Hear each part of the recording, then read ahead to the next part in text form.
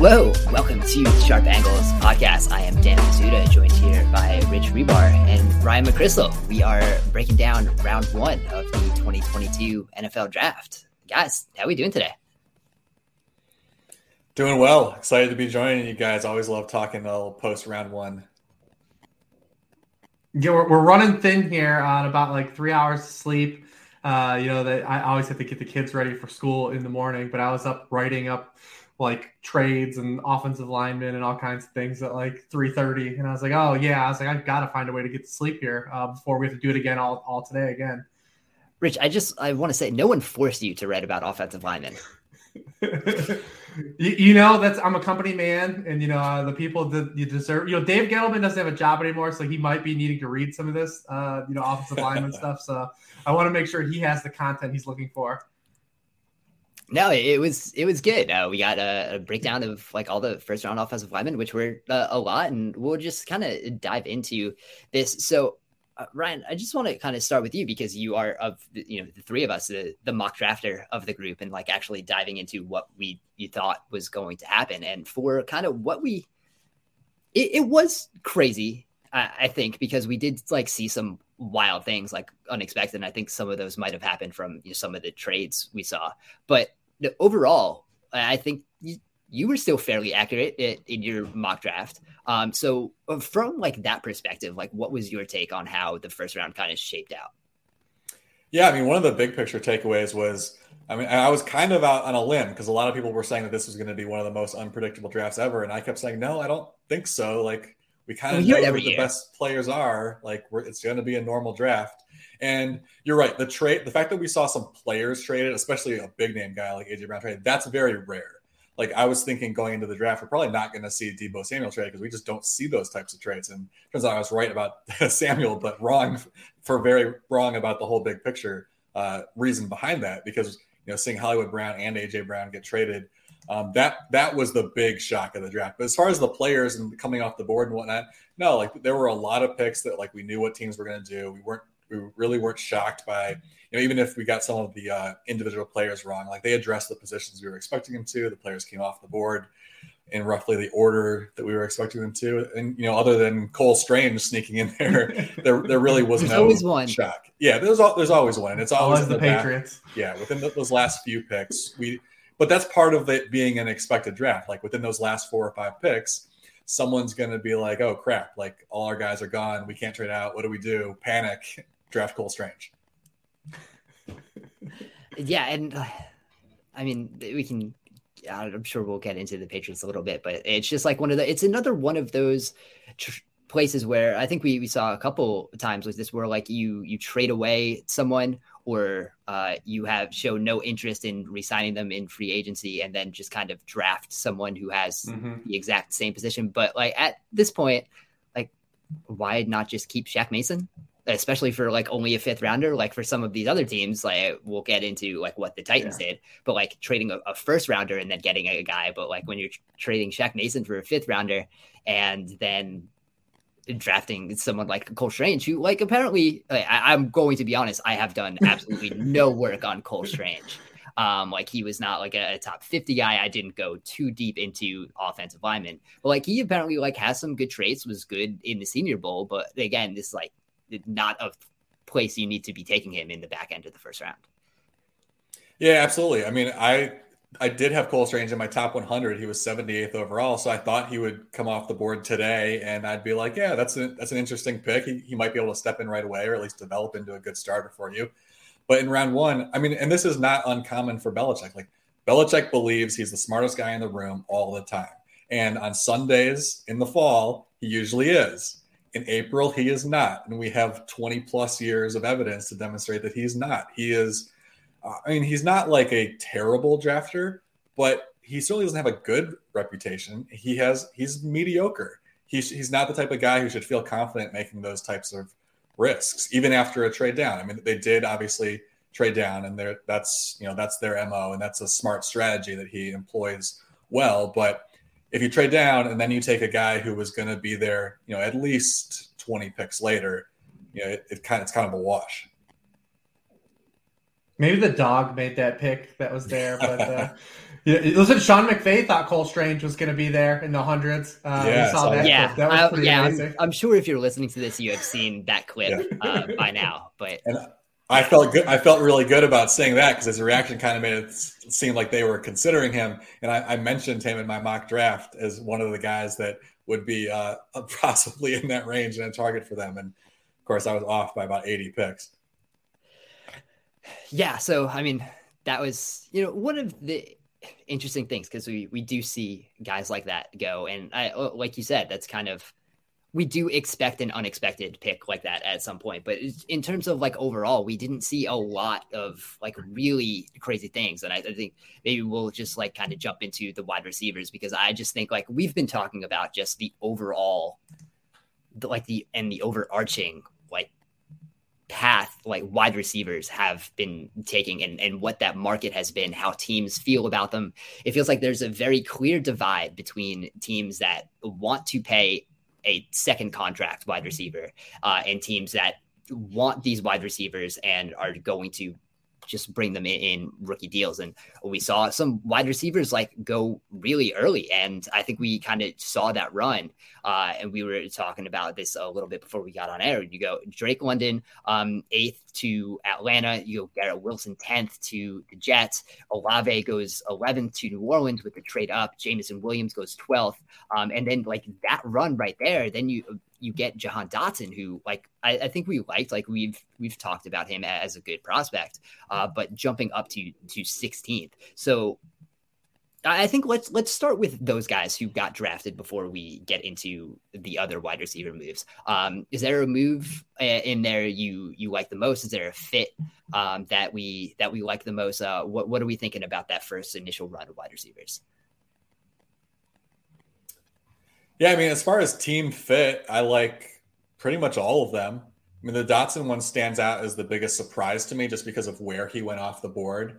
But I was high on Jahan Dotson. I really believe if Jahan Dotson measured even just an inch taller, he would have had very similar measurables and testing numbers to Garrett Wilson. And I think we would have discussed him very differently throughout the pre-draft process. I think we would have discussed him as a first-round lock as opposed to like, early on, we were kind of talking about like he's kind of on the fringe. And then some of the trades happened. We started realizing that wide receivers might get bumped up. We started realizing he was going to go. But yeah, I don't have a problem with it in that spot. And the other guys, like, I think the best fit, if I had to pick a best fit, it's probably Garrett Wilson to the Jets because we know that offense wants yak guys. And that's a huge strength of Garrett Wilson. So that's the best fit. But I think all of them are good fits. They're all going to produce in those offenses. Yeah, what's interesting about this wide receiver class is, you were seeing wide receivers now go to teams basically ahead of quarterbacks. Now, you look at these situations, they're pretty fluid if you look at them in totality. Like all these teams, all 6 of these teams could really have different quarterbacks by the time even, by 2024 or even as early as next season, or some teams even maybe by Friday night. We'll see what happens, throughout some of these, because we'll talk about the quarterbacks not really going either at this point, which was kind of be expected. But, you look at Atlanta, they could have a rookie quarterback still start at some point this year. Detroit the same way. Does Ryan Tannehill become like a contract casualty after the season? Did they take an apparent for him? The Titans were getting mocked a ton of quarterbacks throughout this process. Jameson Winston and Carson Wentz are complete wild cards. We don't know like where they're going to fall on the spectrum. And the one guy that has some stability right now contractually, the franchise, is Zach Wilson, and he just outright has to be a lot better than he was as a rookie. So it's interesting that you see the impact that this offseason has had at the wide receiver position, because now you're seeing teams even start to build the position forward without even having stable quarterback situations. And that's kind of where things have been pushed. It's turned into a weak link position in the NFL. Contractual leverage has shifted towards wide receivers. When me and Dan were talking about the receivers getting paid, it was like, all right, these are guys in their third contracts. They're elite players, proven. It's one of these things like you got quarterbacks and huge contracts. It's hard to tie up $50+ million of equity into these two players. You're going to side with the quarterback, but now we see 2 guys that were going to be on second contracts in the NFL, and AJ Brown and Marquise Brown. And now how does that impact what we still have? Deebo Samuel hanging out there, Deontay Johnson, Terry McLaurin. None of those guys were first round picks in that 2019 draft class, DK Metcalf as well. And now how do those the moves that happened last night still impact these players that we're still waiting for the dominoes to fall in? So we didn't see the elevation from the wide receivers. I thought when we had an initial run, because the whole thing me and Dan talked about was like, well, these top 5 guys are going to be gone. And then it ended up being 6 where Jahan Dotson, gets up higher than we thought. And by pick 18, 6 guys are off the board. And it was like, all right, well, now are we going to see Sky Moore sneak in the first round? Or we see Christian Watson sneak in the first round? And that never happened. Those still teams in the back third of the draft still operated with trepidation. And I know Packers fans are probably talking about it ad nauseum again. Sorry about that, but you still have a shot to get another wide receiver. But those guys never got elevated, so it still gives me kind of an inkling of like, well, the NFL still pumped their brakes when we got to like that tier break. Yeah, and that was one of the reasons I didn't mind Detroit's trade up. And maybe I will, lose access to the nerd club when I say this, but I think part of when you're trading up, and like we know it's not good to trade up a lot, right? You don't want to make the habit of that, but when you're able to work the board in a way, and I think we've seen Detroit do that a little bit, but even in what they gave up, it depends on what trade value chart you're looking at, but the fact that it comes out in Minnesota's favor on some and Detroit's favor in another, that's not usually what trade ups look like. Usually it's just a loss no matter what trade chart you're looking at it, unless it's the Jimmy Johnson chart, but we know that's very outdated.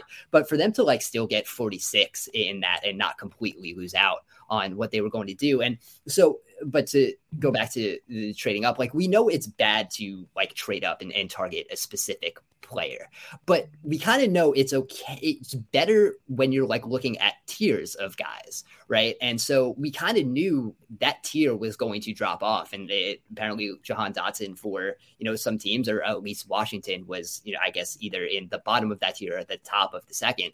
But Jameson Williams was going to be at least the bottom of that first tier of wide receivers when you had the Wilson, London, Olave, and Williams. So for them to jump up and get in that tier, because the way it went, there wasn't going to be that guy there at 32, right? So they would have had to reach potentially at whatever that second tier was, the Sky Moores or the Christian Watsons or whatever. So, and I think this kind of makes a lot of sense for Detroit's kind of timeline too. I was very big on Jameson Williams, being wide receiver 1, not really caring about the injury, but he kind of goes to a perfect place where they don't need him right now, right? If you're Detroit, you're not really expecting this offense to be very good in 2022. So you don't have to rush Jameson Williams on the field. And you got Shark on a 1 year. Right. You got Shark there. You have Amon-Ra St. Brown. This turning out to be a decent offense for the second half of 2022 and into 2023. So the fact that they didn't have to give up a lot, and they moved up quite a bit from 32 to 12. That's a pretty big leap for them to only have to also give up 34 and 66 and still get 46 back.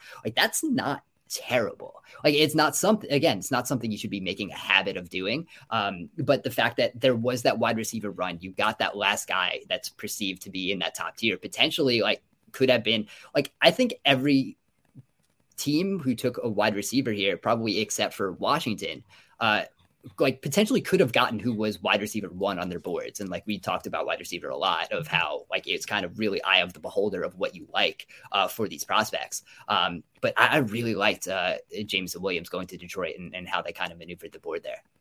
And even Washington, you might have Olave was universally ahead of Jahan Dotson, but there's still a lot of hubris the Saints operated with in trading up for Olave to move up 5 picks. Career-wise, where's the margin? Where do the margins fall, right, for those guys? And that's what I was saying. We see the Saints do this repeatedly now, year after year. They operate with the supreme hubris of trying to said they're trading up for specific players, not within tiers, like you said. Yeah. So now, if you look at it in totality, they've traded up now 24 times in the past 16 drafts. They haven't traded down since 2007. If you combine their trade with the Eagles prior to the draft, they now, in this draft, they sent away picks 16, 18, 98, 101, 120, and 237 to go along with their first-round pick next year, and a second-round pick in 2024 in exchange just for picks 11, 19, and 194 in this draft. Like absolute insanity that the business model the Saints continue to operate in, and the hubris that they do. We've talked about the Saints a couple times this offseason and how they continue to work the cap and everything.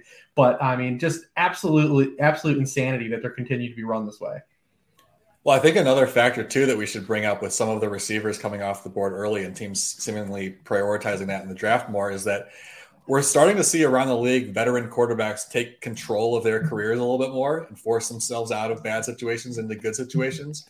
And so if you're the type of team who's maybe in the middle tier, probably not going to draft a superstar quarterback at the very top of the draft next year, I think something in the back of their mind is, well, let's build up a really good offense. And, maybe someone decides to force their way over here. Like, next year, who knows? Maybe Aaron Rodgers is furious today. And maybe if the Packers don't live up to expectations this year, suddenly his name is out there again. Or maybe Tom Brady, wants to keep going and he's out there in the future. Kyler Murray's name has been, brought up as a, possibility that he's not happy. Like, we're probably going to continue to see quarterback movement more in the future than we have historically. So, if you're a team like, you could put the Saints in that category as a team that they're not going to be drafting in the top 5 next year. That'd be really surprising. So they're not going to draft their quarterback of the future. Maybe they're thinking, all right. No, they're not, because the Eagles have to pick.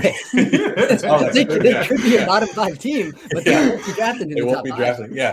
But you see what I'm saying? Like those teams that are like middle of the pack, you're not going to draft your next quarterback. So the Saints, we see them address the offensive line and the wide receiver position. They're kind of creating a good situation that, like, maybe all of that can elevate Jameis Winston, but also maybe it's an attractive option for a quarterback who wants to force himself into a better situation. Yeah, and that's one of those things, and I think that kind of brings us into what we can talk about with the veteran wide receivers that got traded. So the first one was the Marquise Brown and pick 100. From Baltimore to Arizona for the 23rd overall pick. And I kind of thought that was the craziest thing we were going to see in the first round. But so kind of to what you were saying, Ryan, this is also so not only did, Arizona need a wide receiver, which, we've kind of talked about on the show, and Marquise Brown, gives them some speed that they just don't really have. But also it is like it's like an olive branch to Kyler a little bit, a former college teammate, and a guy that they apparently have like a very close relationship. So I think like that also kind of played into it too. So I think we can talk about the fit a little bit. 23 is definitely a lot to give up for Marquise Brown, especially when like that was more than the pick the Ravens used. 2 spots though. Yeah, 2 spots, but also, but it also like kind of plays into some of the value that you're talking about here. And I don't think like Marquise Brown has overly overshot that value, especially now that you're probably going to have to give him a second contract if you're giving up the 23rd pick for him. Now, you did get 100 back, but like that's not the biggest the value match there. I think he kind of fits okay with what Arizona is going to do. He's going to be like the number 2 now, which I think probably fits him a little more than having to lead an offense as the number 1 receiver. And I think there was a lot of things, like it was reported he was unhappy with Baltimore's offense. He's requested a trade multiple times, and that was now from Brown himself saying that. And like, I understand that, like we've said, the Greg Roman offense is not very well designed, especially from a passing standpoint. So I think Marquise Brown like does fit a little bit better as being like that number 2. He can be the speed guy. Kyler is like really good at throwing down the field. So I think that adds just an element to Arizona's offense that they didn't really have, but feels like it was a bit of an overpay though to give up what they did, especially given what we saw happen like 10 minutes later. I love it. I love it for the Cardinals. The horizontal raid was definitely about to be in full effect again.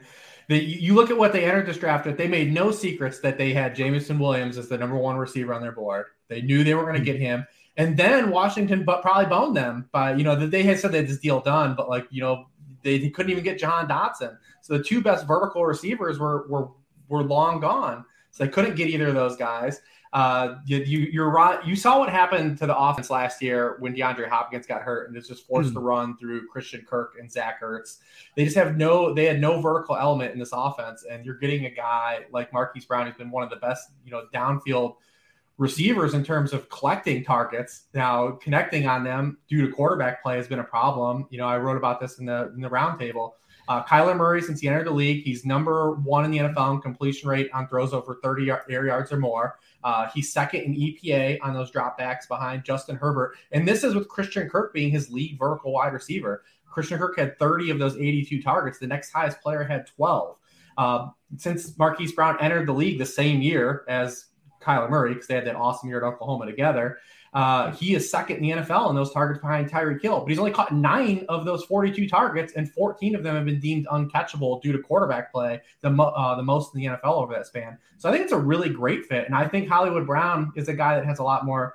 He's not like an apex wide receiver, he said, like the carrying offense, but he still has more nuance to his game than was given credit for. And we saw that over the front half of last season when he was an alpha wide receiver. If we're going to defend Deebo Samuel to the hills of being the receiver he was the front half of the year, Marquise Brown was right there with him in terms of how he was being used and the production he was having.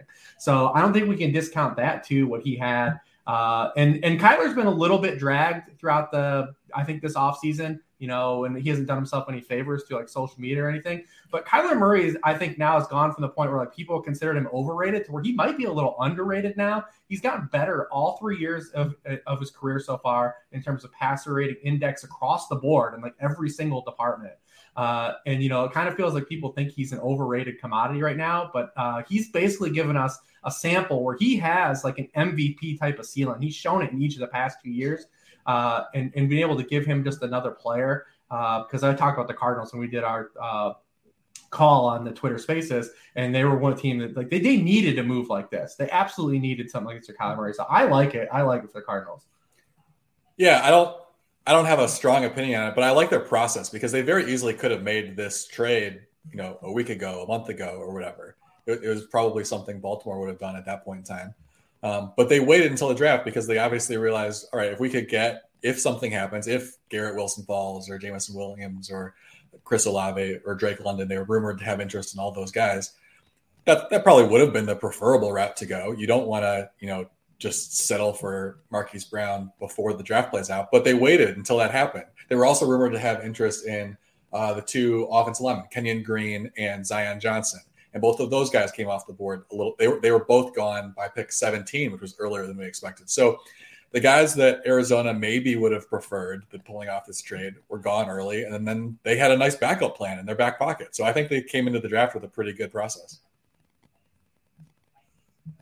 Yeah, it's one of those things where I think maybe they overpaid just a little bit, but again, like they were put in a tough situation because that run of wide receivers probably did really put a wrench in what they ideally wanted to do. And I do think Brown is definitely a much better fit in Arizona than he was in what's going to happen in Baltimore.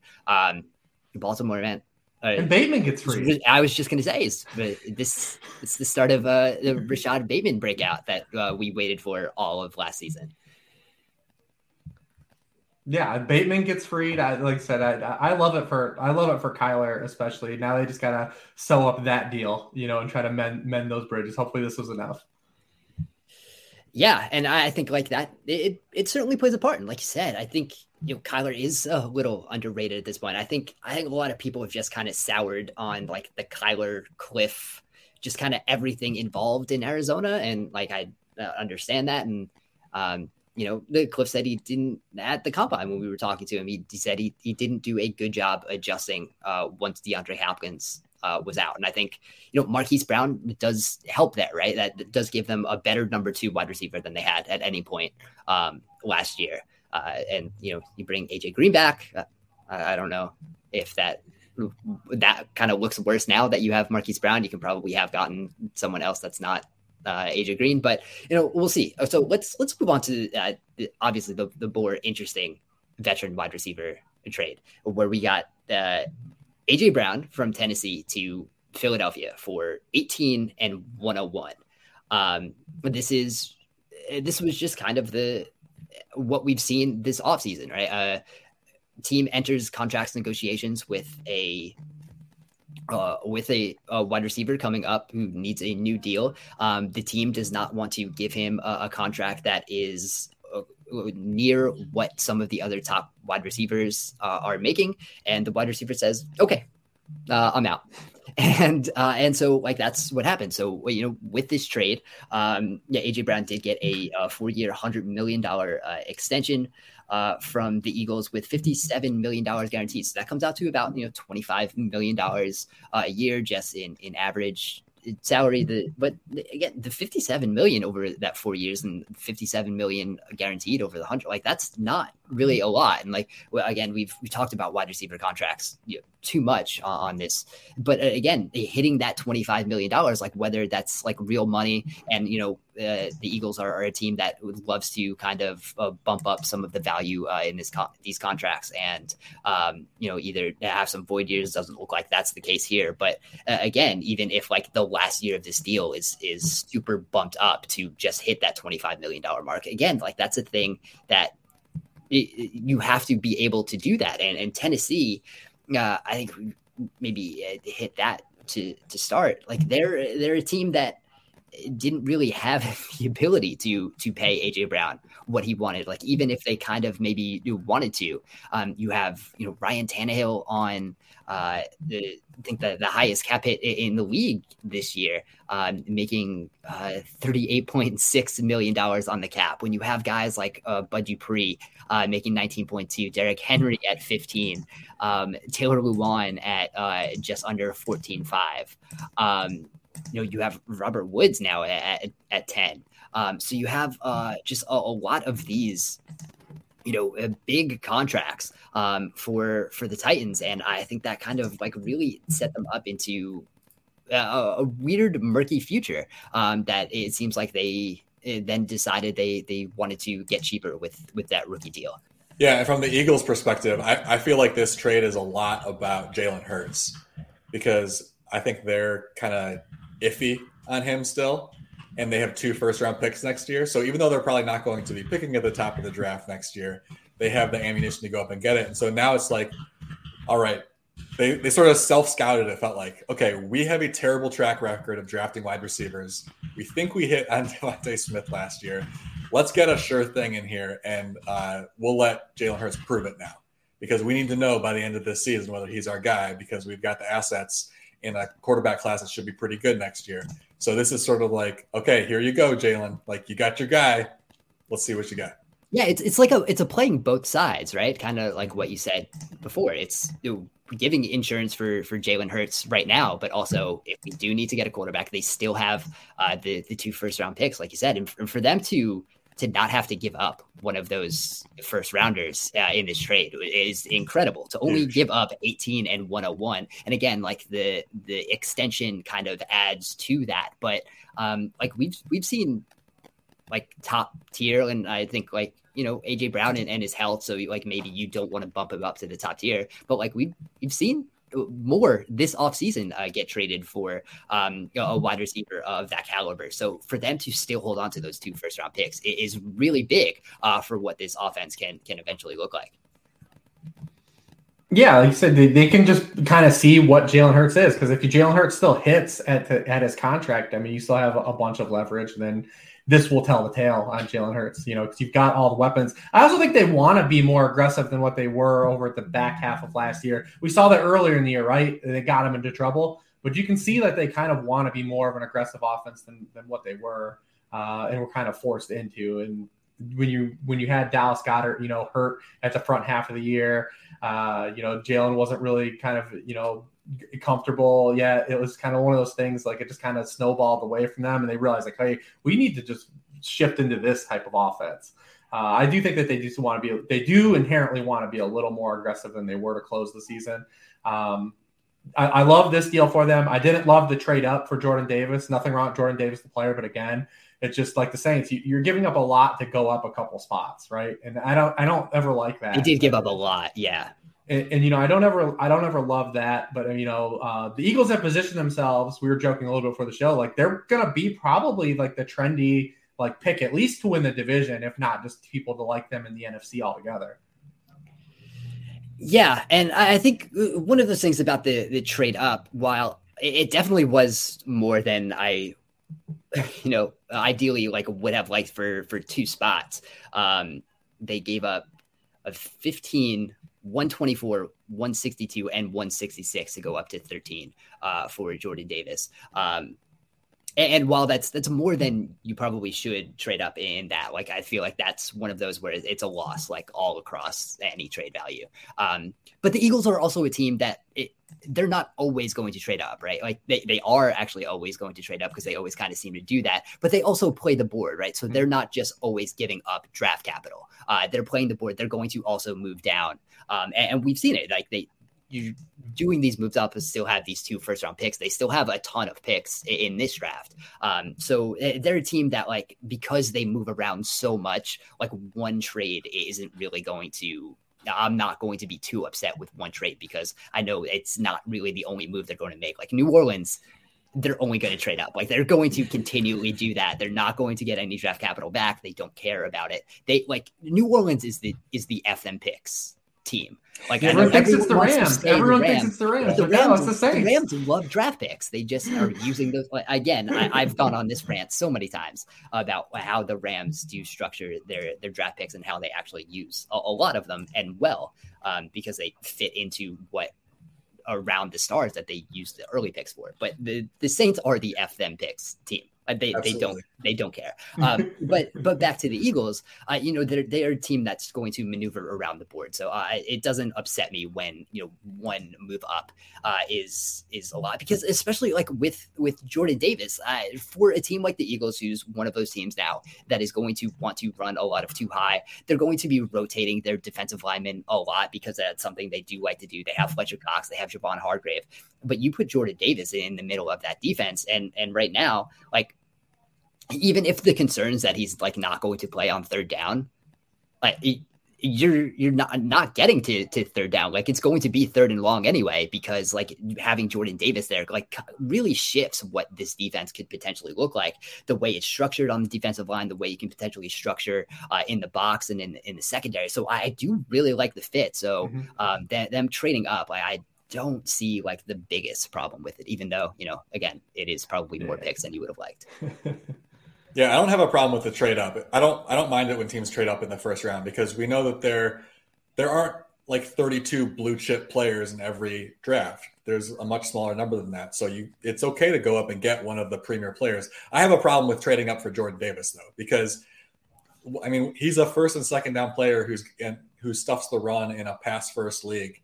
He's going to play 25 to 30 snaps a game. Like, yeah, he ran great at the combine. And you know what? That was 5 seconds. So he's a good athlete for 5 seconds. Do that play after play after play. He can't do that. We've seen that at Georgia. When he stays on the field, he slows down. The effort lets up. I got big questions about the type of impact that a guy like that can have in today's game. But it's interesting, though. I think Philadelphia, though, gives him the place where that's not going to be a concern, at least in year one, right? He's not going to have to play 90% of the snaps. Well, no, he's not going to have to, and he's going to be good in that role. He is very good if you limit him to 25 to 30 snaps a game. But is there value in that? Like, we see lots of good nose tackles come off the board in the 3rd, 4th round. So, like, do you need to spend a first-round pick on Jordan Davis just because he's a little bit better than those guys? Yeah, we're talking margins again, like we talk about the Saints. Like, yeah, I don't know. I think there still is some untapped upside there that I think I kind of trust the Eagles to, of like all teams. Like if Davis had gone to like the Eagles or the Ravens, I think like that's where I would feel most comfortable with like getting the most out of what he can be. So I'm excited to see what that does look like. So I think like as we were on the Eagles, like I think AJ Brown to the Eagles was like my move of the night. But so let's go into like what else we liked. Like what are some of the other either player team fits or just the general overall draft philosophy. What did we like in round one? I mean, it's hard to not like what both New York teams did, and it's easy when both those teams had 2 top 10 picks. But I don't mind the Jets coming up and getting Jermaine Johnson either. And they're another team; they still have another front end pick to start tonight. They have pick 38 still, so they're still going to come away with 4 top 40 players in this draft. The Giants, I think it just worked out really good for them in a weird way. I think it was probably wasn't going to hurt them either way, but I think they probably would have wanted one of the 2 cornerbacks, but because they didn't. They had the luxury of just waiting for either one of the offensive linemen, at 7, taking Thibodeau. And Thibodeau could be the best player in this draft, like when we look back on it, right? I mean, to get him at 5 and then to still come away with your offensive tackle, which was a desperate need because their right tackle situation was absolutely a train wreck. And, they've rebuilt the interior of that offensive line with veterans, a lot like the Bills did when Sean was there, just signing kind of guys on the cheap. They had Glowinski, they had Feliciano, who was, with the Bills, and Max Garcia from the Cardinals, and Andrew Thomas took a step up in year 2. So, they've kind of rebuilt this offensive line in a year. You had an edge rusher, and then, like I said, the Jets, it was going to be hard, I think, for the Jets to kind of brick what they did, but I like that they were aggressive then again in the back end of round 1, 2. And we'll see when we revisit this in 5 years, because I saw the Raiders just declined all 3 of their 5th-year options for the guys that they drafted in 2019. So we'll revisit this in 5 years and see how locked in the Jets are at these picks. But on paper, it's hard to push back against it right now. Yeah, I completely agree. The 2 the wide receiver trades were great. Both New York teams did good. To bring up one a little bit off the radar, maybe in terms of a team that won, I really like what the Vikings did. I know that trade down has been criticized by some because, especially if you go off the Jimmy Johnson trade chart, which we know is wrong, but it's out there, and so a lot of people are using it. If you look at that, it was a bad trade, just flat out terrible value. But that is wrong, like I said, and especially an analytics-minded team like the Vikings, they don't care about that. They have their own chart that they've made internally that is probably much, much closer to being accurate. And if you compare it to some of the analytically minded charts that are, that we can access on the internet, we see, people have come up with different formulas and that show that this was probably not such a bad trade, probably slightly tilted in the Lions' favor. But I think another way that you have to look at it is we strongly believe that if the Vikings stayed put at 12, they were considering Kyle Hamilton or Trent McDuffie, 2 guys for their secondary. And so they could have stayed there and they could have taken Hamilton, who's probably better than Lewis Cine, who they ended up with. But if their board looked like maybe they had Hamilton 8th overall and they had Trent McDuffie 12th overall, but then maybe they had Lewis Cine 18th, and then maybe they have Kyler Gordon 20th, and maybe they have Andrew Booth 24th. Well, instead of just getting Kyle Hamilton at 12, now they're going to get both of those positions at pick 32, and I think it's pick 34 was the other one that they got.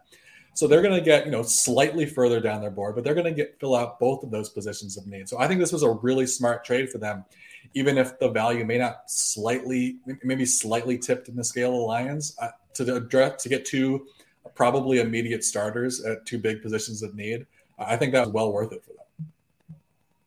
Yeah, and if you're the Vikings, you probably could have gotten more, but again, it's picking nits a little bit. And we kind of talked about didn't mind the trade up for Detroit because it was kind of equal-ish the value just depending on what you look. So it's fine. And again, to get someone like Lewis Cine, and Lewis Cine's really good, man. And he's kind of he's the one really true deep safety in this class, a guy you can really line up and trust to be back there if you're going to run some single high coverages. He's going to be able to rotate down if you need to have that pre-snap rotation. He can kind of do all these safeties kind of can do a little bit of everything. So the pick is good. And again, to still have 34 is good. I mean, to go to Kyle Hamilton to the Ravens is really fun. And when you kind of look at this team should never not play dime defense, given given who they have in the secondary now. Like they did go out and have like their one big free agent was Marcus Williams. So I think they just have like some guys who can play a whole bunch of different roles. So like Marcus Williams again is a guy you can trust to be in that, single high coverage. Then you can rotate Hamilton down to the box if you need Hamilton to play the slot, if you need Hamilton to play deep in too high. That's a lot of fun. Especially with what else they're going to be doing there. And then Kaiir Elam to Buffalo, I think was one of my favorite fits of the first round too. Elam, very physical corner, maybe sometimes like a little too much. I know he was like highly penalized a little bit last year, but when you look at it, like did second in yards allowed per coverage snap last year. That was playing in the SEC, and I think he's really good, and I think he's going to be a guy who's insulated by the rest of the Buffalo defense, right? You don't need him to come in and be the number one corner because you have Tre'Davious White, although he is, coming off of an injury, but you have Teron Johnson who's going to be good in the slot. You have probably the best safety duo in the league. So I think Elam, like for a rookie corner to come in and a guy who probably like should have been more widely considered like cornerback 3 in this class. And I think Ryan, you had him there. Yep. Like he's really good, and for him to be able to like kind of slide into that Buffalo defense at a position that the Bills like really needed after Levi Wallace left in free agency, I think that was one of my favorite fits too. Yeah, I love Kaiir Elam. Like you said, he was number 3 cornerback on my board, number 12th overall. I think teams maybe overthought him a little bit because the knock on him, I forget which broadcast I was watching at the time that that pick came off the board, but they were talking about how he's like really grabby downfield and he panics a little bit and is over aggressive. But that describes a lot of college cornerbacks because they can get away with it in college the way you can't in the NFL. So that's I don't really see that as a concern because it's not necessarily something that his college coaches were trying to coach out of him. So like you should be able, like you can learn to not grab. Like it's not that hard. And the physicality, the fact that he's willing to be physical, it also shows up in legal ways at the line of scrimmage and press man coverage. And over the last 2 years, he was one of the best cornerbacks in the SEC, playing a lot of press man coverage, which almost nobody does in college. And yet there he was in the best conference in the country, doing it at a very high level for 2 years. So we had a long track record of seeing him do stuff that college cornerbacks don't do. So I feel like he was a really safe pick. Yeah, and I think the perfect situation for him too. So that is just I think like we're going to end up looking back at that. I think as like one of the probably steals of the first round, at least just because of how well he fits what they need and what he could potentially do. And having like that press corner that goes opposite Tre'Davious White, like that opens up a lot of other things you can do, especially like with the safeties now. You might not have to worry about as much on the back end. So that was a really fun fit. Let's go to the other side. What did we not like in the first round? It kind of felt like, for as surprising as it was, like outside of like the Cole Strange thing, like again, that was the one big surprise. But is there anything that, maybe I don't know if we want to say a loser of the first round, but it's something that maybe have a little bit of doubts about. I'll start with you, Rich. No, I mean, on the player sense, I tend to operate with like a lot of these guys are going to have a lot worse than we always think they are. So, I mean, I think about it more of like a team like the Saints, like what the Saints did, I think in totality of this draft is absolutely just abysmal management. I can't get past it.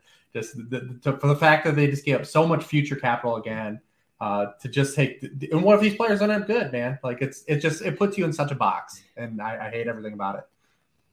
And I know that I don't want to step on. I know Ryan's a huge Ohio State guy. Listen, I like Chris Olave just fine, but it's like it's not like these guys operate with impunity. Like not all these receivers are going to end up being good, and I mean it's just such a box you put yourself in. No, that's completely fair. I mean, we should have more skepticism than teams do about these wide receivers. They're really aggressive going after it, and yet history tells us we're not good at identifying who the first, second, third best receiver will be in any draft class. We're really bad at it. The best guy often comes from day 2. Let me ask you, for someone that's done like mock drafts and stuff. So now we have 3 of the past 5 wide receiver ones in the NFL draft have not tested at all. Do you think there's like any type of change there? Or just like the guys just don't need to do to really kind of show out anymore. But because it's kind of an interesting element that's kind of cooked in, because like London never ran or did anything. Yeah, that's interesting. I hadn't really thought about that. It's that we might start to see that more, because when you think about it, that's position specifically, we see their athleticism on the field. Like, I don't need to know what London's 40 time is. I know he's not as fast as Garrett Wilson, but I also know that he's fast enough, and especially like he has the right size speed combination, and that's really what you care about. Like, same thing with Treylon Burks. Like, we did get a 40 time on him, and some people were worried about it, but I was never concerned, because like, yeah, there's a long list of guys in the league that are his size and with his speed that are really productive. So like I can point to the way that he wins. So yeah, you're right. Especially for some of those guys, like a Treylon Burks that entering the draft, like in future years, like maybe they just decide to not run because they just say like, you know, it's just gonna like raise negative talking points. Right. Like let's just skip it. Like you saw me run on the field every weekend. Like, you know how fast I am. Yeah, and that's one of the things, like, for someone who like loves athleticism and wants to target that at some very specific positions, like wide receiver is just one that, like, overall it doesn't really matter. Like, because there's so many different ways to win as a wide receiver, right? Like, kind of like you said, like Drake London, he's going to a place where it's going to be exactly like the USC offense, where he's going to get peppered with targets because there's no other option. But we've seen, like, he has the ability to get open. He has the body control to make that matter. He can make some guys miss. Like, he's going to win. He's not as fast as Garrett Wilson, but again, he's going to win in very different ways than Garrett Wilson is. And I think there's not really a position like wide receiver where the ranges in ways you can win are so different. And I think like that kind of comes into the athletic testing. I just don't think it matters quite as much. Like, you shouldn't be running like a 5.1 if you're a wide receiver, but like no one who's going to be going in the first round like is going to be doing that. So it's a crime we don't have Ryan Fitzpatrick as the bridge quarterback for the Falcons to throw just YOLO balls to those two guys, man, those two mountains. We got the Mariota bot that this guy has to see the throw 5 seconds before it exists. Yeah. Well, we'll see. But I think like that could potentially help London a little bit, because he's going to be open. We've had this discussion about London when we talked about him. Like, he can get open. A lot of his contested catches were because the USC quarterbacks couldn't continually throw him open, and there were throws consistently behind him and things like that. So he had to adjust, and I think that's one of his best skills is the body control. But I'm excited to see. Maybe Malik goes there. We will get lucky here. Well, so that's the thing. So let's talk about the quarterbacks, because we knew the league was not going to be high on the quarterbacks. We knew there were not going to be many taken highly. We knew there might not be many taken in the first round at all. It still shocks me that Kenny Pickett at 20 was the only quarterback to go in the first round. Like, I'm not sure, like, even as bad as you might think this quarterback class is, to have Kenny Pickett as the wide receiver 1 and the only guy to go in the first round is wild to me. I don't see it. And maybe I'm completely wrong, but like the whole, like, he's the most pro ready thing, like, I don't see that either. He wants to bail. Like, if we talk about like Malik Willis taking like pressure and turning into sacks, like Kenny Pickett wants to bail from the pocket like just as much as Malik Willis does, and he's not as good at it. So I think like you see that short area accuracy, and I think this Steelers offense is going to, like, if he even wins the job, like I'm not sure he's better than Mitch Trubisky at this point. And if like, so the short area accuracy is really good, but do we want Pittsburgh to be like this 4-yard ADOT offense again? I think like that's kind of what they put themselves into. So that still shocks me. Like, I understand not being high on the quarterbacks, but having Kenny Pickett be the only guy that went. Yeah, I mean, I'm not shocked, just because like obviously we knew like Pittsburgh had done their homework, and that kind of seems like a conservative Pittsburgh kind of move. Okay, but right? Hold on. Is Kenny Pickett Pittsburgh's pick if he didn't go to Pitt? Like, if Kenny Pickett went to any other school, is he who Pittsburgh takes in the first round? I mean, you had the Tomlin school narrative with Malik Willis, but that didn't pay off. I mean, look, I didn't have it in my mock draft, so like I'm certainly not going to try like rewrite history and say like I called this ahead of time. But if you were to, before the draft, list like who are like the 3 or 4 most conservative teams in terms of their team building, aren't the Steelers on that list? Yeah. Yeah. So like they're the type of team that would talk themselves into like, well, he's pretty accurate. He's like got above average athleticism. He's not going to completely embarrass us. Like he's not going to be Jamarcus Russell or like a bust on that level, right? Like he's going to be fine. Like he's not going to be your starter 10 years from now. I'd be shocked by that. But he could have a couple of years, and especially if you can like build up the offensive line maybe in next offseason, like he might look okay. He might be Andy Dalton. The problem, of course, is that that's his ceiling, right? Like, and you don't. Yeah. So that just raised my eyebrows when you just said he might be Andy Dalton. Like that's exactly not that's what you the want to problem. be taken. Yeah, you can't draft a player with Andy Dalton's ceiling. But like for a conservative team, like I'm not surprised. Like unfortunately that's what Pittsburgh is. They want to draft running backs and Kenny Pickett's in the first round. So I think this now makes the quarterback conversation more interesting because originally looking at this class, I had the feeling that like I wouldn't want to take a swing on any of these guys like in the second round because they're not worth it. But that was assuming Malik Willis was taken in the first round and even maybe Desmond Ridder was taken in the first round. That the guys in the second round, like then you'd be doing like the Matt Corrals and the Sam Howells. Like I don't really want any part of them. But now the risk reward balance completely changes if you're taking guy even early in the second round. Now, like there's not the pressure for these guys to come in and be the guy. You can kind of like take that swing. This is a Jalen Hurts thing. We're now like the Eagles are going to be entering year 3 of Jalen Hurts, and they can still be like, we're not sure if he's the guy, and they don't really have to make that commitment.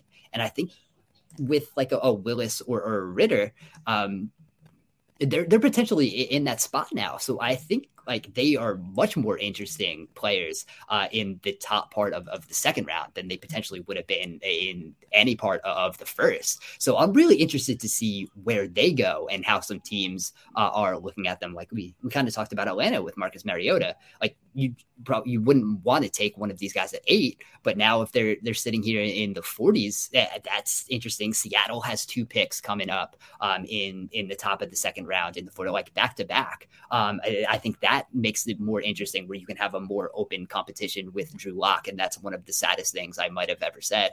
But I think like shaping where those 2 guys go now, I think in the top of the second round, like does make them, I think way more attractive than they would have been otherwise.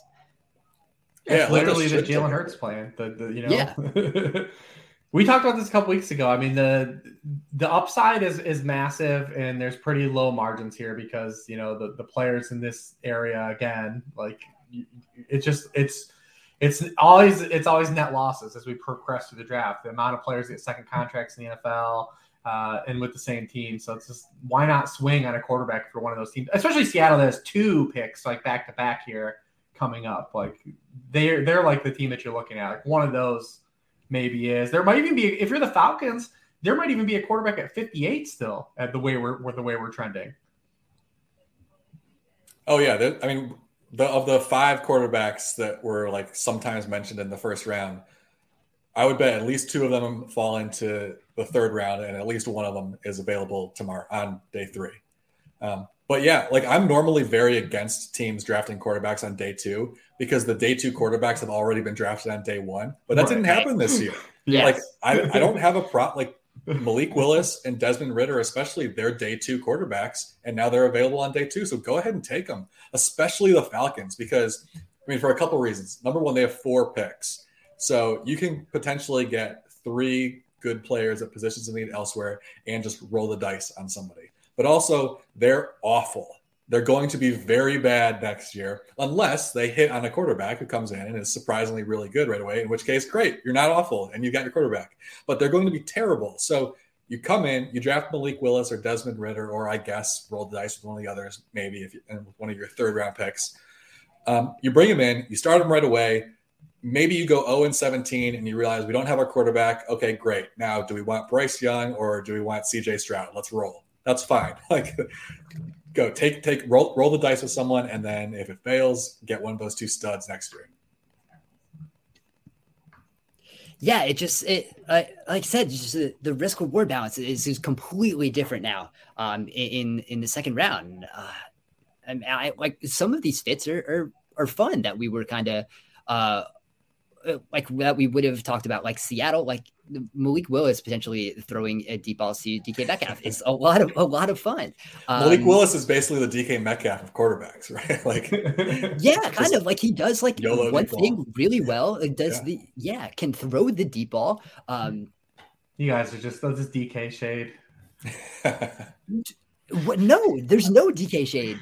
I mean, being really good at that one thing is valuable, as we've seen. He's good at a lot of other things, but like when like DK Metcalf went to Seattle, like that was the perfect fit for what he could do really well and what Russell Wilson did really well. I think there's a very similar thing with what Malik Willis could potentially do well, fitting with DK Metcalf and Tyler Lockett. Like, I think Malik Willis is kind of like, and then that was kind of the argument for why you could potentially overdraft him at 9. Was I think he fits well with what that offense could potentially be. And then for Pete Carroll, if you want to run the ball, you have a quarterback who's going to be an even better runner than Russell Wilson was. Just in terms of like what you could scheme in that, I think that there's some fun stuff there. And then just steal Baltimore's offense. Yeah, you could potentially but maybe like with some the actual passing concepts. But yeah, you have the Falcons at 43. You have the Lions coming up again at 46. I think they're what these quarterbacks do are very interesting now. And Let me ask you, are you guys confident Willis is the next quarterback taken? No. I think there's a lot of teams that like Ridder. Yeah, I mean, so we had heard from the media reports that like a lot of teams had a first round grade on Desmond Ridder, and that I don't believe that was the case. So we'll see. I have some money down on Desmond Ridder to be the second quarterback taken, but that was me assuming Malik Willis was going to be the first quarterback taken. So my confidence in that is a little lower. But I think another interesting thing is, Rich, we had talked about this in previous shows. Like this shows that the 5th-year option did not matter for these. No, we've talked about it's dead, right? And we did for these quarterbacks that you're not totally sure of.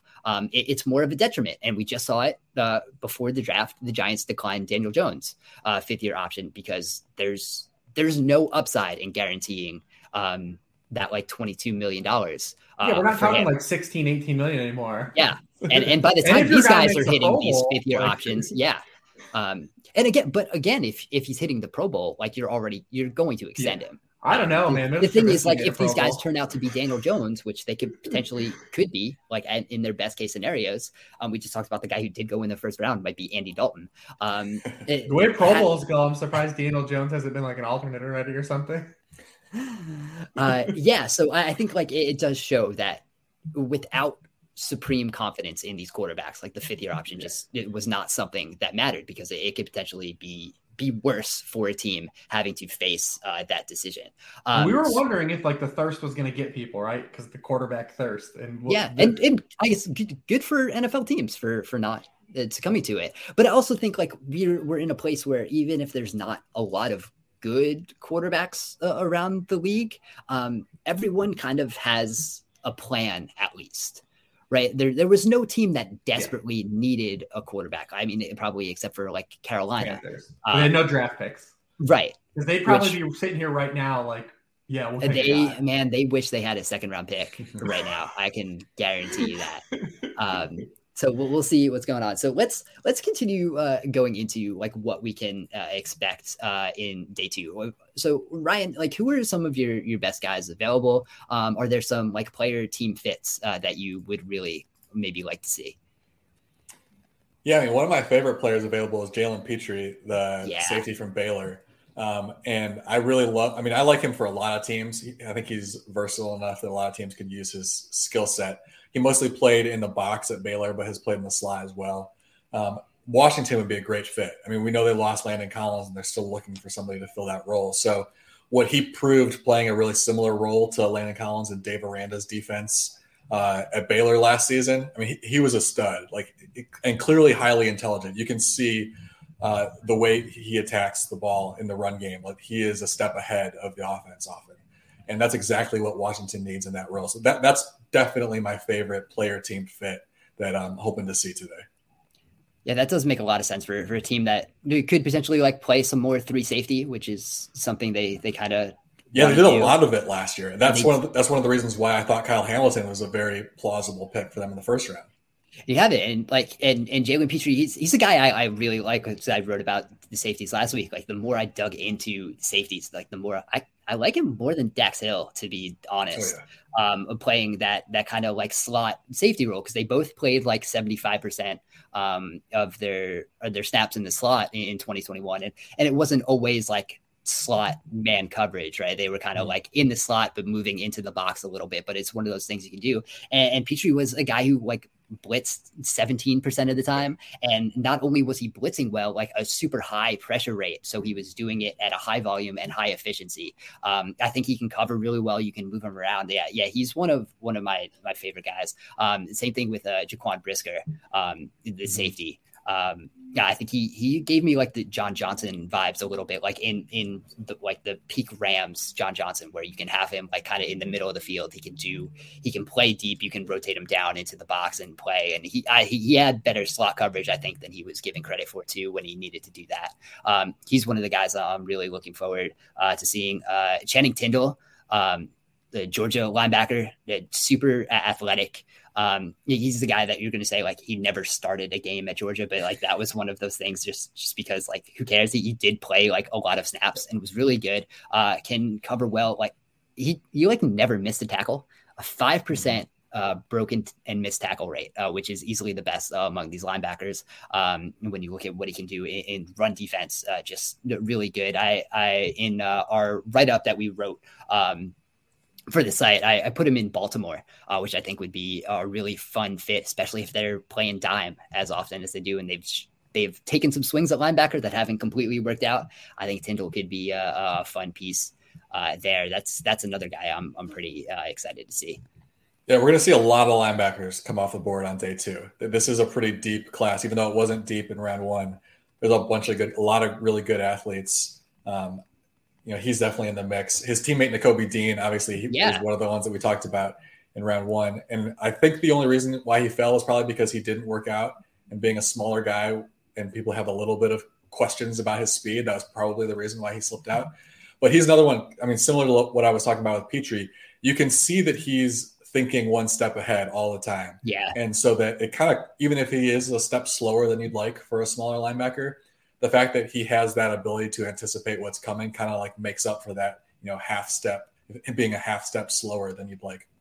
Yeah. And like you don't really have the green dot and the communication in college, but like he's the guy that was like kind of running the Georgia defense when they were on the field. So you can see that. Like I'm surprised he did not go and like Devin Lloyd went to Green Bay. Taking Quay Walker over Nakobe Dean, that they're going to regret that. I'm pretty confident they're going to regret that. Quay Walker has the size, but I'll take the linebacker with the intelligence over the guy with size. Yeah, we were kind of talking about this beforehand. I'm surprised the 2 teams that made like a significant investment at linebacker were also the teams that used the first round pick at linebacker, and Green Bay.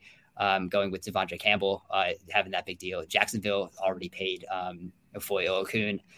After, again, I mentioned this in the write-up too, and I've tweeted it before, Jacksonville will never find a linebacker that they don't want to use a premium asset on. They are paying Joe Schobert and Miles Jack, neither of whom will be on the team in 2022, a combined like $14.7 million in dead money. And that's Levante David money. Levante David is making a cap hit of 14.7. That's the 4th highest for a linebacker. And Jacksonville is paying that for 2 guys who are not going to play on the team. One was cut 2 years ago. And they paid a linebacker in free agency. They used the first round pick on the linebacker here. So we did not get to Jacksonville in our potential losers, but like that was one of the more questionable decisions. Rich, what are you looking forward to on day 2?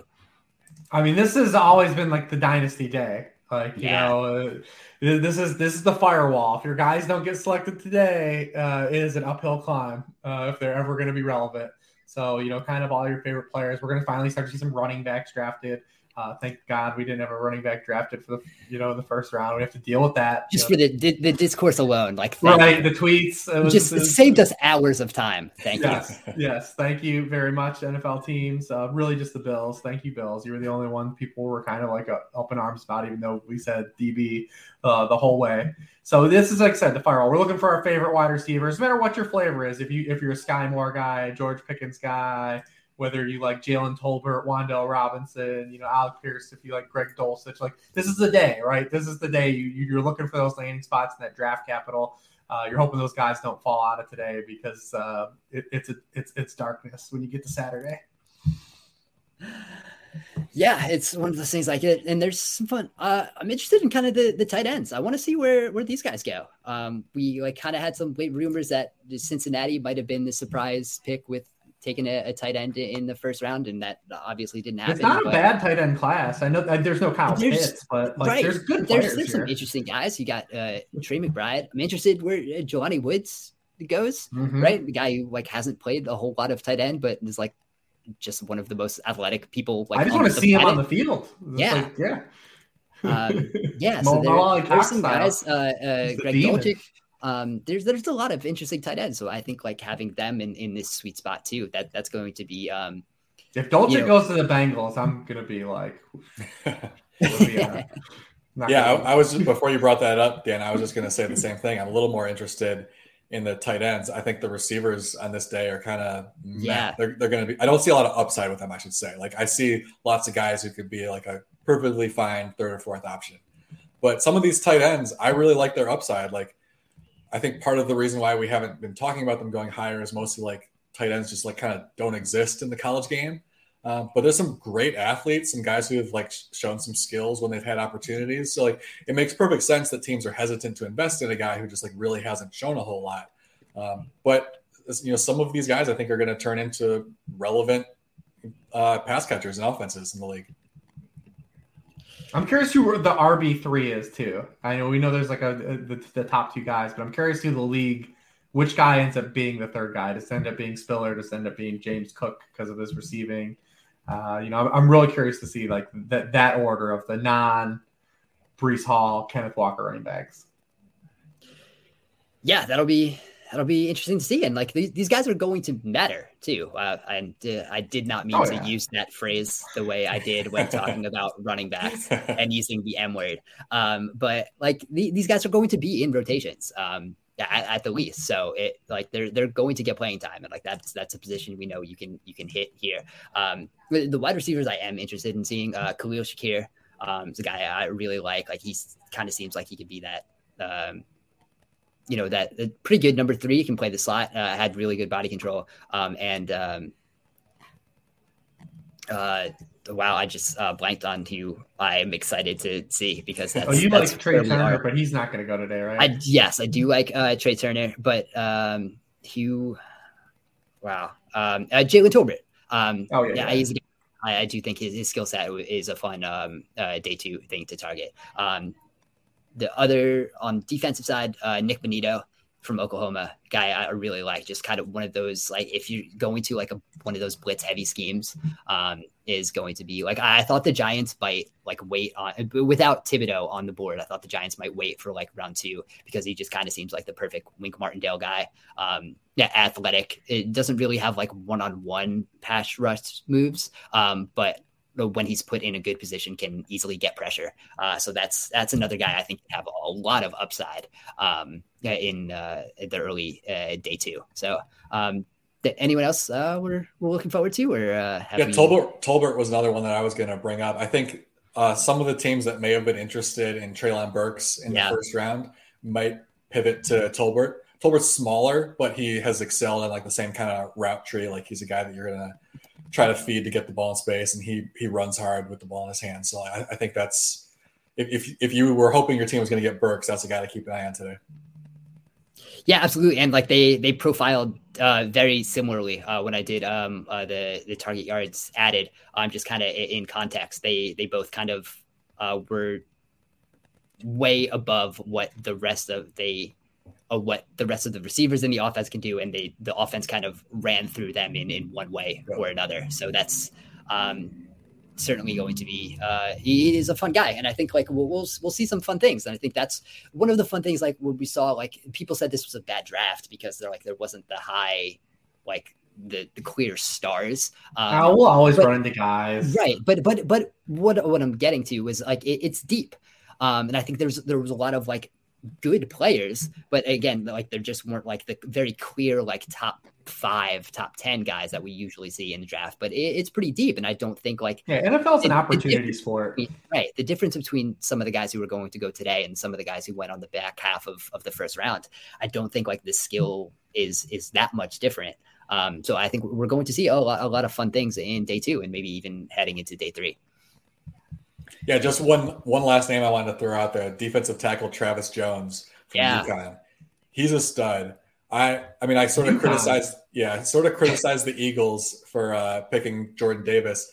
Travis Jones is sort of like one of those nose tackles that I was saying, like they're always available on day 2, and yet Jones is, although he is a traditional nose tackle, he was a 3-down player at UConn. Like he's already proven that he has the stamina to do that. I was super late to watching any of Travis Jones because obviously he played at UConn. Why on earth would I watch that last fall? But they played Clemson, so obviously that was like what the first game that I pulled up, and he was the best player on the field. When Clemson's offense was on the field with UConn's defense, Travis Jones absolutely obliterated Clemson's offensive line. And to be fair, Clemson's offensive line was one of the reasons they had a down year last year, but still, he's going up against a lot of big-time recruits on a Clemson offensive line and just absolutely destroyed them. So that jumped out to me in a big way. I'm excited to see where he goes. I made the finals in a 50-team college fantasy league with David Pindell as my quarterback. UConn David Nice. Pindell, the Konami code of college football back then. All right, so yeah, let's. What a note to end on.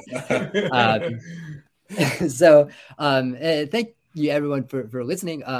We will have much more written content coming up on the site. We have a lot already going through. We have a roundtable for some thoughts, kind of a lot of what we said here, but some other thoughts and observations about round 1. Rich did a fantasy fallout piece for all the fantasy relevant guys. Again, as we mentioned at the top of the episode, also fantasy for the offensive linemen and what that kind of means for some of the running games and passing games and pass blocking and things like that. So a lot of interesting stuff. You can find a lot of more stuff that Ryan's going to be doing on the site also. So you can find Ryan on Twitter at Ryan_Crystal. You can find Rich on Twitter at WarPrebes. You can find me on Twitter at Dan Pizzuta. Thank you guys for listening, and we will talk to you again soon.